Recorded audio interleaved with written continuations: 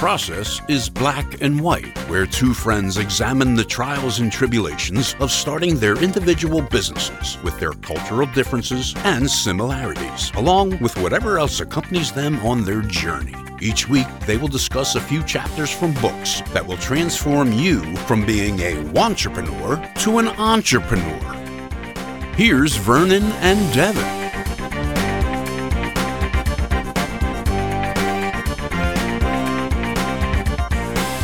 Good morning, Vernon. Good morning, Devin. Good morning. Hey, so last week, technical difficulties. One moment. My cord came out. So last week we discussed being liked, right? Sure. I want to discuss quickly the other end of that, but not so much being disliked, but is it necessary to be feared? I guess it depends. I guess it depends on the situation, like the context, right? Like I think for a guy like Jocko, whose book we're reading, right? Mm-hmm. I think people having a healthy fear of him is a good thing, right? I think it's a necessary attribute for him to succeed in the space that he was in, right? I don't think it is now, right? Like, and I don't think it serves him any value at this point in his life, right? But probably when he was like 24 years old and was moving up the ranks, and I don't know how that stuff works, but whatever was going on there, I think it was probably a valuable tool. I think for the vast majority of people, it's not necessarily useful. But I would say that there is certainly slices of society where that's a valuable attribute and a good attribute. That's my intuition. Gotcha. Quick, and just a follow-up question. Is there any individual, not a situation, but any individual that you've ever feared?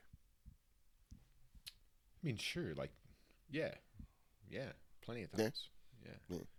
Yeah, I mean, like, yeah, for sure. Like, I guess fear is this where you want to land on that like spectrum, right? But yeah, for sure. Everything from being a kid and being afraid of my dad being mad at me, right? Like on the one level, right? And then like all the way up. Like there's definitely been situations, but I don't think that it's ever been something that drove me to an outcome necessarily, right? Or like made me make a lot of choices. So again, I think that's kind of why I probably lean towards like fear as an attribute is generally not. I think like there are definitely cases where I think it's super valuable, but I think generally speaking, it's not going to cause you much good because it's not going to drive you into a good outcome usually. So I think so, at least. That's an interesting perspective on it, and the reason why is because, like you said, you can remember moments of fear in certain situations, but you also feel like I guess at times it hasn't been a driving force. You know what I mean? But you can remember it being there. Me, and not that it was a question. I'm just kind of taking it in. Yeah. But for me, I don't know. I've never. I guess as a kid. So here's my truest belief. As a kid, I think like there's a difference between fear, which is like, it feels like fear usually comes from a place of like, if you don't do this, then this individual is going to do something to you. Whether it's, if you're a kid, it's you're getting a spanking from your parents. Sure. Something gets taken away, something actually happens on the other side. It's like a direct consequence. It's a direct consequence thing, right?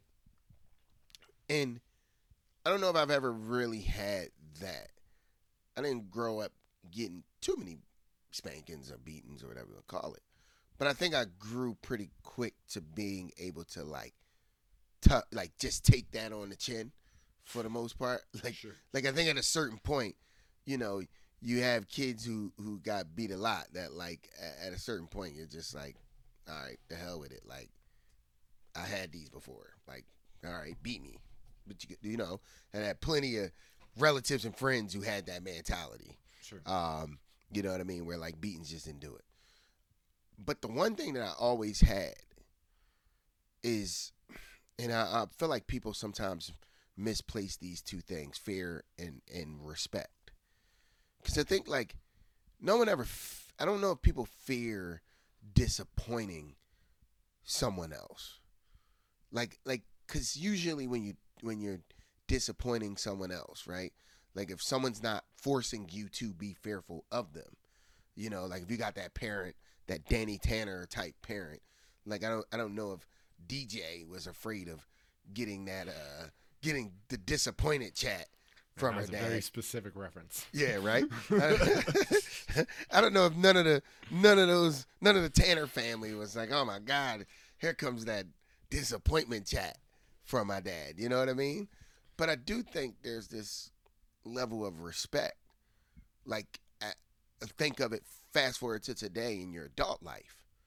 There's this level of respect that you have from whether it's your coworkers and what you owe to them in terms of your part of the team. Sure. And you don't want to be that guy who lets the team down.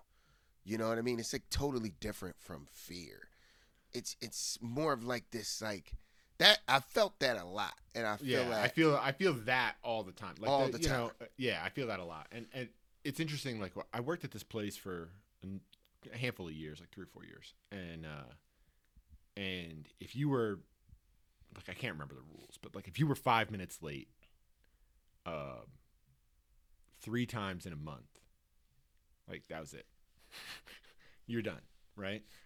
And there were like a bunch of rules like that. Like there was just like a list of rules that like if you knew what they were really obvious, but there was like a big list of them, let's say 75. So you couldn't keep them all in your head at the same time. And so you spent a lot of time, like the culture there was like worried about your job all the time, that you were just that you would have done something and that you would get fired, right? Yeah. Now that's fear. That's a place. That was fear. It was a kind of fear for sure, right? Mm-hmm. And the complexity in there was that like it was because there were so many rules that were very specific, and they were written down, and you agreed to them. You were like, oh yeah, sure, right? But because they were all written down, you were like, if did I forget my name tag today? Like, is that what's gonna like? Is somebody gonna come grab me and be like, hey, you forgot your name tag, and you forgot your name tag once 3.5 months ago, so now that means that like. You know, like because of all that stuff, there was like a fear culture, and I didn't like that. Honestly, I don't think anyone likes fearing something else, or I mean, someone or some type of construct that they're some sort of bureaucratic like, hey, these are the rules. But at the other side, like I've certainly been places and worked in places where there's just no accountability for the most basic of things, like. Showing up on time, generally and overall, should be a thing that you do at work. And like, and if you don't show up over, you know, how a reasonable period of time, you should not work there anymore. Mm-hmm. No, and I think to be clear, I think there's absolutely accountability is necessary in all of this. But I think like there's this weird thing that I think when you're someone who operates with others from the perspective of fear. Because there's a difference between someone just being afraid of you because, you know, like there's people who are afraid of anything that they don't know, anyone that they don't know. Like the mysteriousness of another human being is fearful for some people. Jocko, being as big as he is, and, you know, the books that we're reading right now, people might just fear him off of his, you know, he's the way a bad he man. looks. Yeah, he's a bad man. What he's been through. You know what I mean? Like, even for me, you know, my stature. There's people who like before even talking to me, there's this like little level of fear of what I might be on the other side of that conversation. Sure. And I think anyone who actively uses that attribute outside of like war and like direct competition, to me, I feel like it's counterproductive when you use it outside of those realms. Because if you're on a team and your teammates fear you, like that's it. That's usually an issue. Because a lot of times, that's been my experience. Yeah, a lot of times fear is for an opponent. Like I want every opponent that I have to fear me, right? And they should. Fear in competition is a sign of respect. You know, fear amongst teammates is actually, I view it as a sign of disrespect, because you don't respect at time. That means you don't respect my capabilities and what I may be able to do. You know what I mean? So it's one of those things that I feel like, you know, when someone fears you, they stop at a certain point. If they're on your team, they stop at whatever bar you set. Yeah. Whatever bar you set, I'm just going to do this thing so that Devin doesn't, you know, get on me. I'm going to do that. When you bring them in and you make them a part of the team and you hold them to a different level where they feel like, man, I don't want to let my team down. I don't want to be the guy. They usually go past that bar. They usually go beyond that bar. They play above themselves. Yeah, I mean, in these chapters in Extreme Ownership that we're reading, right, the thing that he was talking about is like, you know, one person can lead, let's say, half a dozen people at most, right? Like, and he wasn't giving you a scientific, it's 6.3 people. Like, it was just like, let's say a half a dozen people. Mm-hmm. And then the structure that he built, he was like, each of these like sub teams have autonomy, right? So I think he said he only led 2 people. He only was directly responsible for 2 people, and they were each directly responsible for like 2 or 3 people, and they were each directly responsible for 6 people, and that's how the team was sort of like structured, and information flowed up and down. And I was like, and none of that was fear of overstepping a line, right? Everybody knew what they were responsible for, and everybody knew what they should push to, and I'm sure that people overdid it plenty of times, right? Or underdid it a little bit, right? Like, but because you sort of knew what was your space and what you were supposed to understand and care about and know about, the rest of it didn't matter, right? And the rest of it was like, okay, I can just communicate and let it go.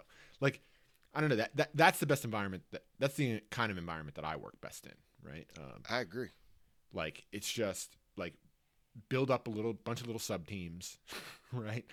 Give the sub teams like sort of a shepherd, right? A person who's going to tell the sub teams what to do, and give them very clear goals, and then let everybody do it how they want to do it, right? Like, if somebody wants to do it in a way that's kind of weird, like, let them. I mean, ideally, you should teach people how to do things well. Yeah, for sure. But the environment you're talking about is a collaborative one. Yep. And that those environments create the best versions of teams when you have those environments. I think so. Yeah, I would agree. Speaking of the book, so we haven't chatted about the book for a little while now. A couple of weeks, yeah. And we just wrapped up part 2 of the book, The Laws of Combat, chapters 5 through 8, which were covering more simple, prioritize and execute, and decentralized command. Which we basically just talked about. Yeah, I was about to say, which we talked about, exactly. What did you think of The Laws of Combat, Part 2? Yeah, I mean, I really like this book. A lot of it is preaching to the choir, right? Like, you and I have worked together, and I mean, obviously not at the scale that he's discussing, right? Yes. In either context, right? Like, yeah. But you know, it's still like these are. I'm constantly flabbergasted that, and it shows you how much luck is in business, I guess. because I'm constantly flabbergasted how any of these lessons are things that people need to be taught, or that they need to hire Jocko Willenick to show up and be like, hey, this is how your org chart is too complicated. Like your bonus structure is too complicated. Like all these like different, and I'm like, how did these people ever get to the point where they thought that a bonus structure should be this complicated? Like, I see how you get a little out of control and get a little offline here and there, but like, it's shocking that you wouldn't be able to self-correct that, to me, right? Yeah. And I think that's a little bit just because like the industry that we both sort of essentially grew up in business in the same exact industry, right? Mm-hmm. And the industry that we grew up in is extremely competitive, right? And any edge, anything that will that'll save you time or money, you'll take, right? Like pretty much. Like if it's like, oh, this will save us 1 hour of having employees around because we do it this way. Like you're like, okay, cool, let's do it that way. Like you don't care. You immediately shed stuff when you find a better like data-driven way. You don't care. And that's the only way you can succeed in that specific industry. And now that I'm in like tech, and watching the way that companies are making decisions, I'm astonished constantly at the inability of people to just shed stuff because it doesn't work, right? Like if you're in the grocery business and you can't get, this shelf done because of the way that you set it up, and somebody says, well, if you do it this way, it'll work. You do it that way. You don't care that you have a preference or you just give it up. And so it's astonishing to me that like that's just not the default culture, I guess. Yeah. Well, I think that's where that collaborative thing is missing a lot of times.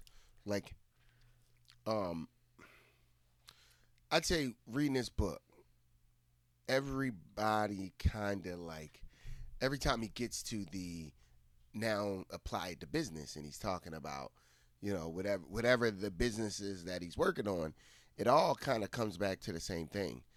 The two sides are usually speaking two different languages. You know what I mean? Like they're usually speaking two different languages.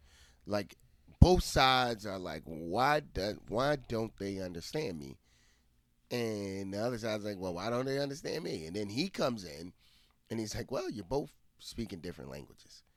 Yeah. Like I go back to the Cover and Move one, which I thought was really good, where he talks about how I guess the supplier company and then the distributor were like, one side of them was, I want to say the distributor was like frustrated with the manufacturer because they wasn't getting the product, and he was like, well, it's not my problem, they're this, and he's like, well, actually it is.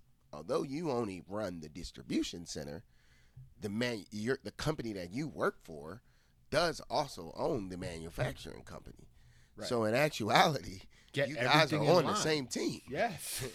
So you do have the power to help the manufacturing company out, but you need to be willing to help them out and figure out what it is that you might be able to do to help them do what they need to do, so that then you can do what you need to do. And you know what I mean? Like stuff like that. Or like the bonus, where he goes to the lady who came up with the bonus. He's like, well, and had this super cool, interesting, complex plan. And he was like, nobody gets it. Nobody Make it gets simpler. it. Yeah. It's like, it's like, I get it, but the rest of your team doesn't. Right. And probably I misunderstand some parts, but I think I get it. Yeah. Like I get it. Like, hey, it's cool. You can do numbers and you got this great algorithm, and I can't understand how that applies to me in an everyday. Like that was the issue. It's not that your plan isn't cool or that it doesn't work or even that I don't understand it. Yeah. But that's not going to change my behavior. Yeah, dude. It's so interesting that you see this stuff constantly, and you go like, exactly. The biggest one though the chapter so far that's helped me the most You know, I've always been an ownership guy. In fact, like 100%. it's probably annoying to some people that are around me, especially as a 1,000%. You and I are both ownership guys, and it's annoyed me about you. That's what I see. I think I asked you a while back about something. I was like, yeah, you know, it's ultimately me. You're like, no, it's not you. It's like, you know, like they need to be able to like do this one thing that they're supposed to be able to do. And I can sense the annoyed, like, no, it's not you. It's not you at all. You can't take this one. You're not even there. There's no way for you to take this one. But I'm that guy. I'm totally the it's my bad guy, and I take that ownership on. So the gist of the book is right up my alley. But the one thing that also that gets in the way is I am the do 5 things at one time guy as well. Yeah, that's true about you. And you know, and the prioritize and execute chapter is something that I'd say more recently, it's been something that I've been focusing on more and more every day, and really honing in that is my one area that I need to focus on more than any other in terms of like growth. Like I need the most growth in that area. And your biggest successes so far in your new role have always been when you were prioritized. Yes, absolutely. When I focused in on it, absolutely. And you know what actually has helped me the most in getting better at this? Coaching my son's 3rd and 4th grade basketball team. That makes sense. Because you can only teach a 3rd grader one thing. One thing at a time. And you can only decide that we're going to be good at either this or this. Yeah.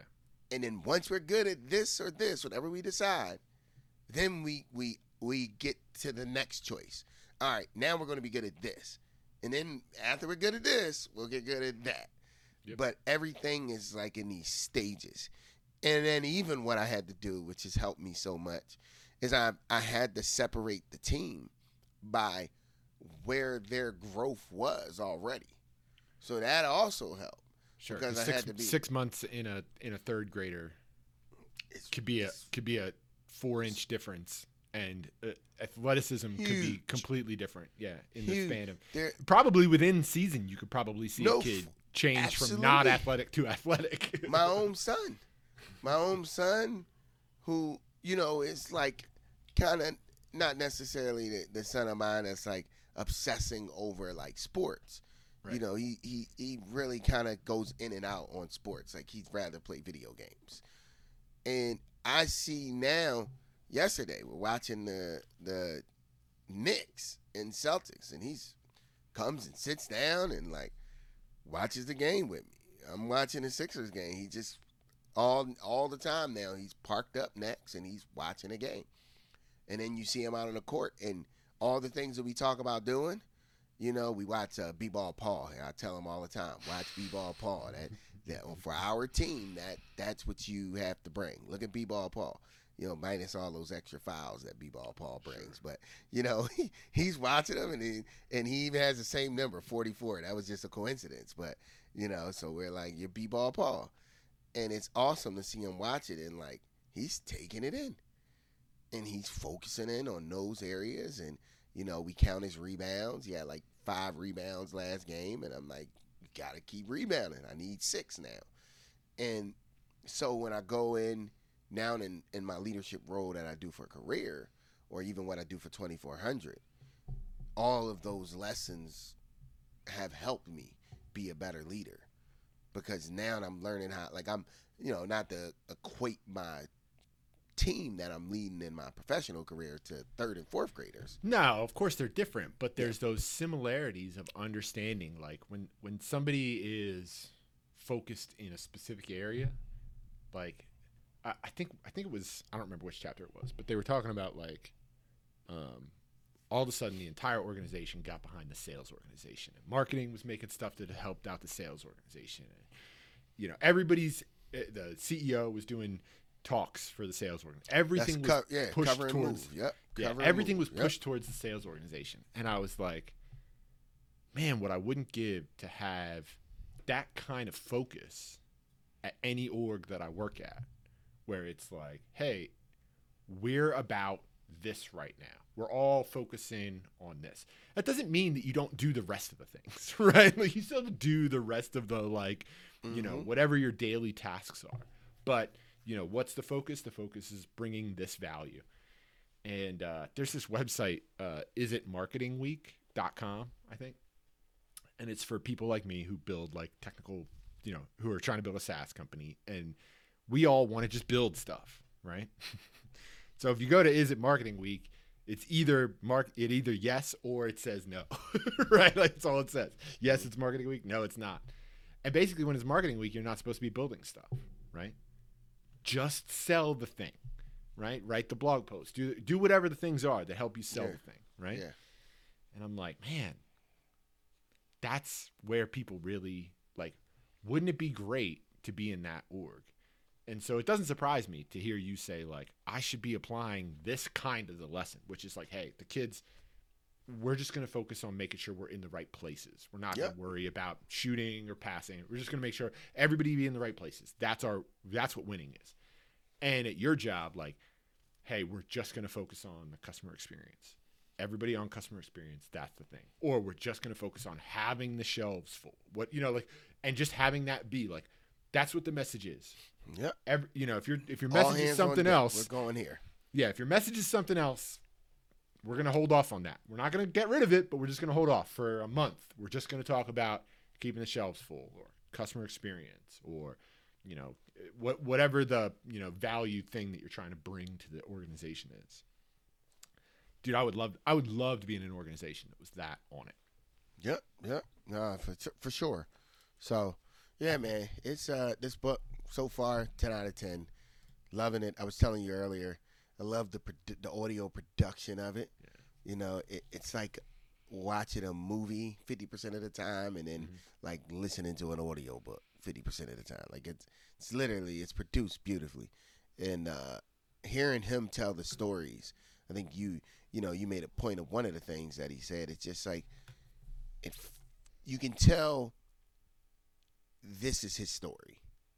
Some of the books you read, you can tell someone's reading someone else's words.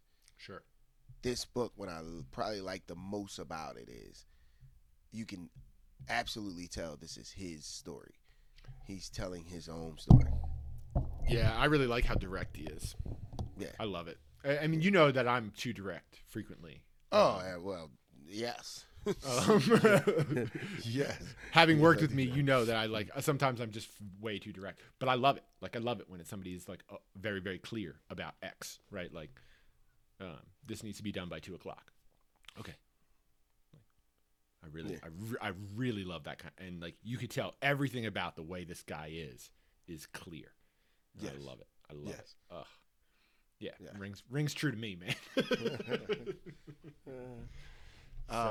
Yeah, man. I'm glad you're enjoying it. I thought that you would. So, do you want to do all of part 3 next time, or do you want to keep going in these couple of chapters at a time? I think we can finish up. Okay. Yeah, I think we can finish up. Yeah, it seems like it's worth it. What about updates? Any updates you want to go over? Yeah, man. I actually got a whole lot of stuff, man. So, let's start with the health. So the health update. Just a great week. So I started playing basketball again. Found an old and slow league. There you go. You know, played old and slow. We don't jump much. Yeah. Old and slow league. Found my people. Played Sunday morning. A good 4 runs, 4 runs, something like that. It's been missing. Then I felt it right away. That part of my life has just been missing. The strategy of basketball, because even a pickup game, like I love competition. And everything for me, competition drives me. It's like, and it's not so much the winning and losing side of it.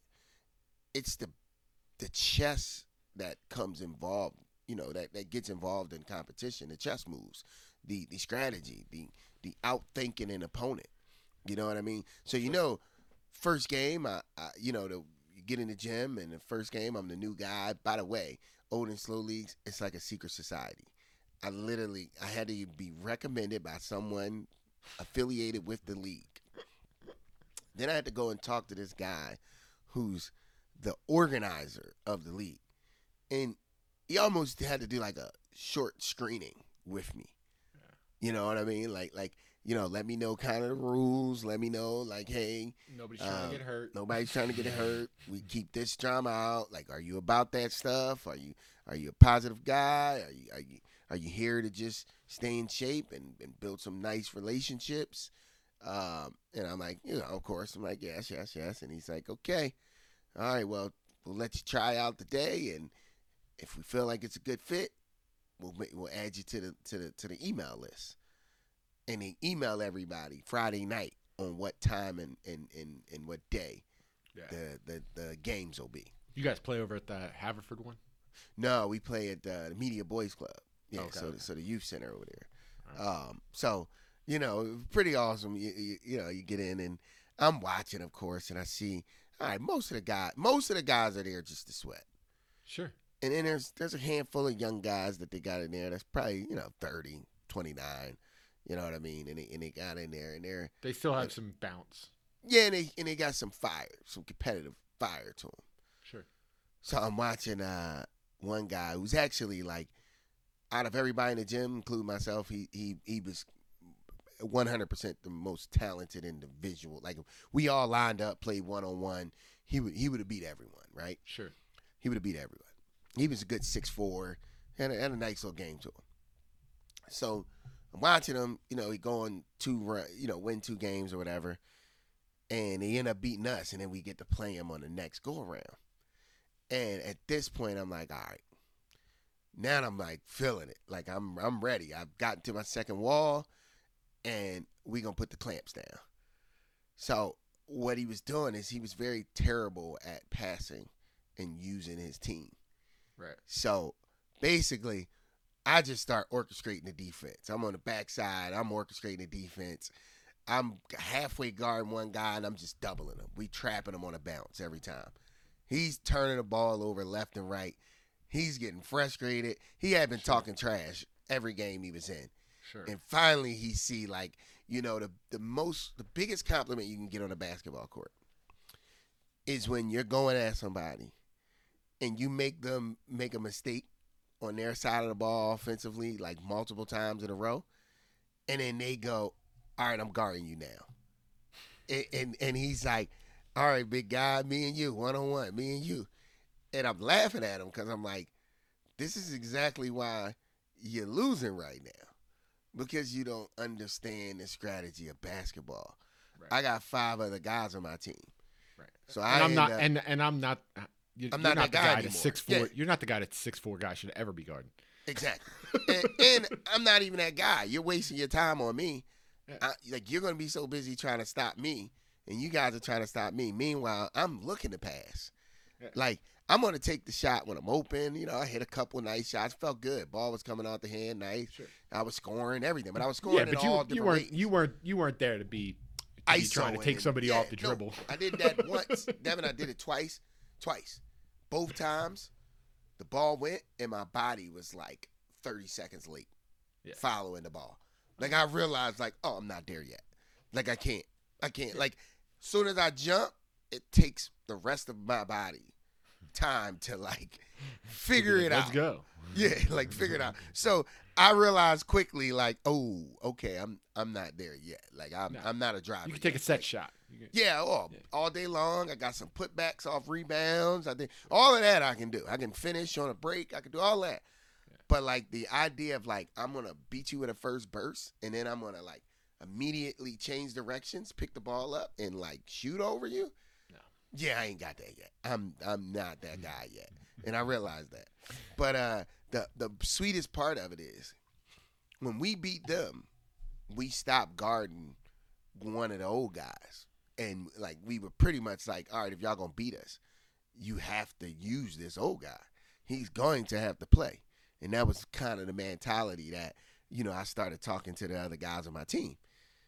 Passes, by the way, my passing game is still there. I'm hitting them dimes, full court, everything. It was beautiful.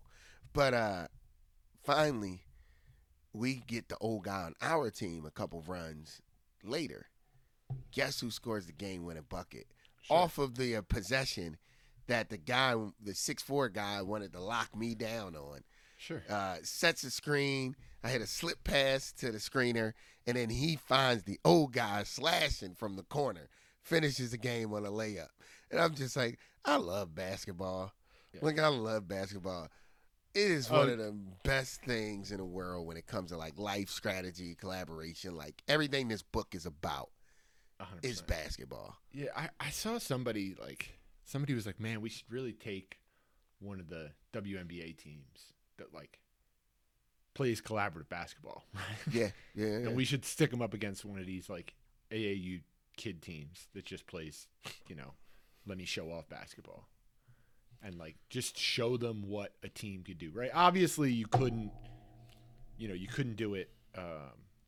But, like, I mean, look at Villanova, right? All those years that Villanova won. Like, play collaborative basketball. It was beautiful. Like, yeah, and you still, at least in the college game, you can still see that, like, yes. team basketball. Every now and again, there's a player that's so good that they just win the game themselves. But for the most part, you see, that thing. And hopefully now that they're getting rid of the 1 year you have to do college, right? We'll see more of that in college, and more of that in will college. just go to the league. Yeah, I would rather see a team of 7 seniors win the national title every year, and then none of those guys go to the NBA. You know what I mean? Like, I would much rather see that every time, because you get a lot of, or maybe 2 of those guys go to the NBA or something. But the thing that, and this is what I talk to my sons. I got one young son who's like kind of been given some gifts from an athletic standpoint, like God-given ability. Yeah. And the one thing that I even at 5, like, I constantly tell him is, bro, you're not going to be able to shoot the ball every time. You're not going to be able to get the ball. He plays in practice with my 3rd and 4th graders. So I'll put him in and let him play with those guys in practice. And they're playing they're running, and every time he goes to the ball, and I'm like, hey, leave the ball alone. Come down here. Like, you're not gonna be able to just play where you're dominating the ball all game long. You gotta pass, you gotta use your teammates, you gotta be willing to catch off a pass and shoot the ball. So it's one of those things that even at a young age, because I got a feeling he's gonna really take the basketball, football.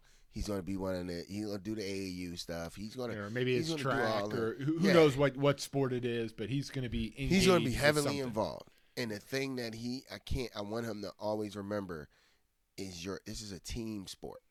So I don't care what everybody else is doing. If my money's going towards it, and I'm, you're still a kid, and I'm navigating this thing, you're gonna learn how to be a team player, and you're gonna learn how to play all the positions on the court. What else I mean, the value in sports, as far as I'm concerned, is that you lose. Losing is incredibly valuable. Yep, get to learn. Gotta learn. And that you learn how to, how to work as a unit, right? And even if you're doing, sports that are more individual, you might win your thing, but lose as a team, right? And so, like, understanding where you fit in those things, super valuable, right? Yep. So yeah, man. Nah, but that was a good time. And then hit the bike, did all the things that I needed to do this week, and I feel amazing. Like, outside of having my competitive juices flowing and, like, getting full off all of that, I left feeling like, man, like, I can't wait to go back. Yeah, if you were allowed to take, like, the things that exercise makes you feel and, like, put it in a pill, that pill would be illegal. Yes. A pill that makes you feel good, makes you confident, helps you lose weight, like, all those things. Like, there's nobody. First of all, it would be super in demand, right? Yeah, everyone would be taking it. Yes, everyone would be taking it, and I mean, it would just be nobody. You can't imagine it. So I'm not at all surprised that you were like, hey, I found some I found some roles that exercise needs to play in my life, and I'm seeing how like eating right can associate with that, and I'm getting back to those fundamentals. Yep. Not at all surprising to me that you would be like, oh yeah, this makes me feel good. I want to do this again. Yeah, I'm back. I'm going back, and this is the new. Once a week, I'm just gonna get a couple runs in. And I'm gonna take it easy. I'm no diving for loose balls, none of that stuff. I'm gonna have to get that out of my game, which I did this. I was proud of myself. I kept it very, very simple, very. But relaxed. Get on the bike and eat a little bit more right? Like just don't drink calories. And dude, I bet you like you'll. Oh, it's gonna come down fast. Yeah, you're gonna drop a lot of weight, and you'll be like. The other thing is that as soon as you jump, like let's say you just take a little jumper, right? Like we're not talking like a big jump, right? Just a little jumper, and your body moves right. You'll be like, oh, that's probably because I lost 5 pounds. I'm like, I need to lose another 20. Like it makes making all those other decisions easier. And I the one thing that I noticed right off the bat, this might be weird, but like I hadn't sweated out a shirt in forever. And that felt good, man. Yeah, it feels great. It felt good to sweat. I used to sweat out every week, 2 times a week playing basketball. Not even talking as a kid. I'm talking like 5 years ago. I would play basketball twice a week. And I would sweat out a shirt. I would have to take it off in my car because it was drenched. I'd be driving home shirtless just because, like, sitting in a car with a wet shirt, it's cold and uncomfortable. So, I'd be like, just to, like, not be cold and uncomfortable, I would have to take off my shirt. Then I had to pack, like, extra shirts. Yeah. Like, it's the greatest feeling. It's rewarding. So yesterday when I got done, my shirt was soaking wet, and I remember just like smiling, like having this drenched shirt and being like, I'm back. Yeah, I think a thing that I certainly underestimated it for years, and I think that people just sort of generally and overall underestimate is how good it feels to like just be alive, right? Like we go hiking every weekend. Yeah. We go hiking every weekend, and almost without fail, I don't want to do it on Saturday morning or Friday night. Like basically 100% of the time. I'm like, let's skip it this week. You know what I mean? Like let's do something else instead. And then I'm out there and I'm like, yeah, this is great. Because you're using your body, you're experiencing life. You're doing it right. Great. And it's a hard thing to remember in the moment, right? It's really hard to remember in the moment when your options are like sit around and watch TV, stare at your phone. You know what I mean? Like whatever the things that are lazy and easy, versus that other side, which is like go out and experience life and go hiking or go play basketball or take a run, whatever the things are. It's hard to remember that. I certainly have that trouble. Yeah. Well, I'm back, and yes, everyone should find your thing. Find your thing, man. Go do it. All right, man. Well, where can people find us? They can find us at the processisblackandwhite.com, and they can search us on all their social media platforms at the process is black and white, and we'll pop right up. All right, man. Talk to you next week. Yeah, man. Take it easy.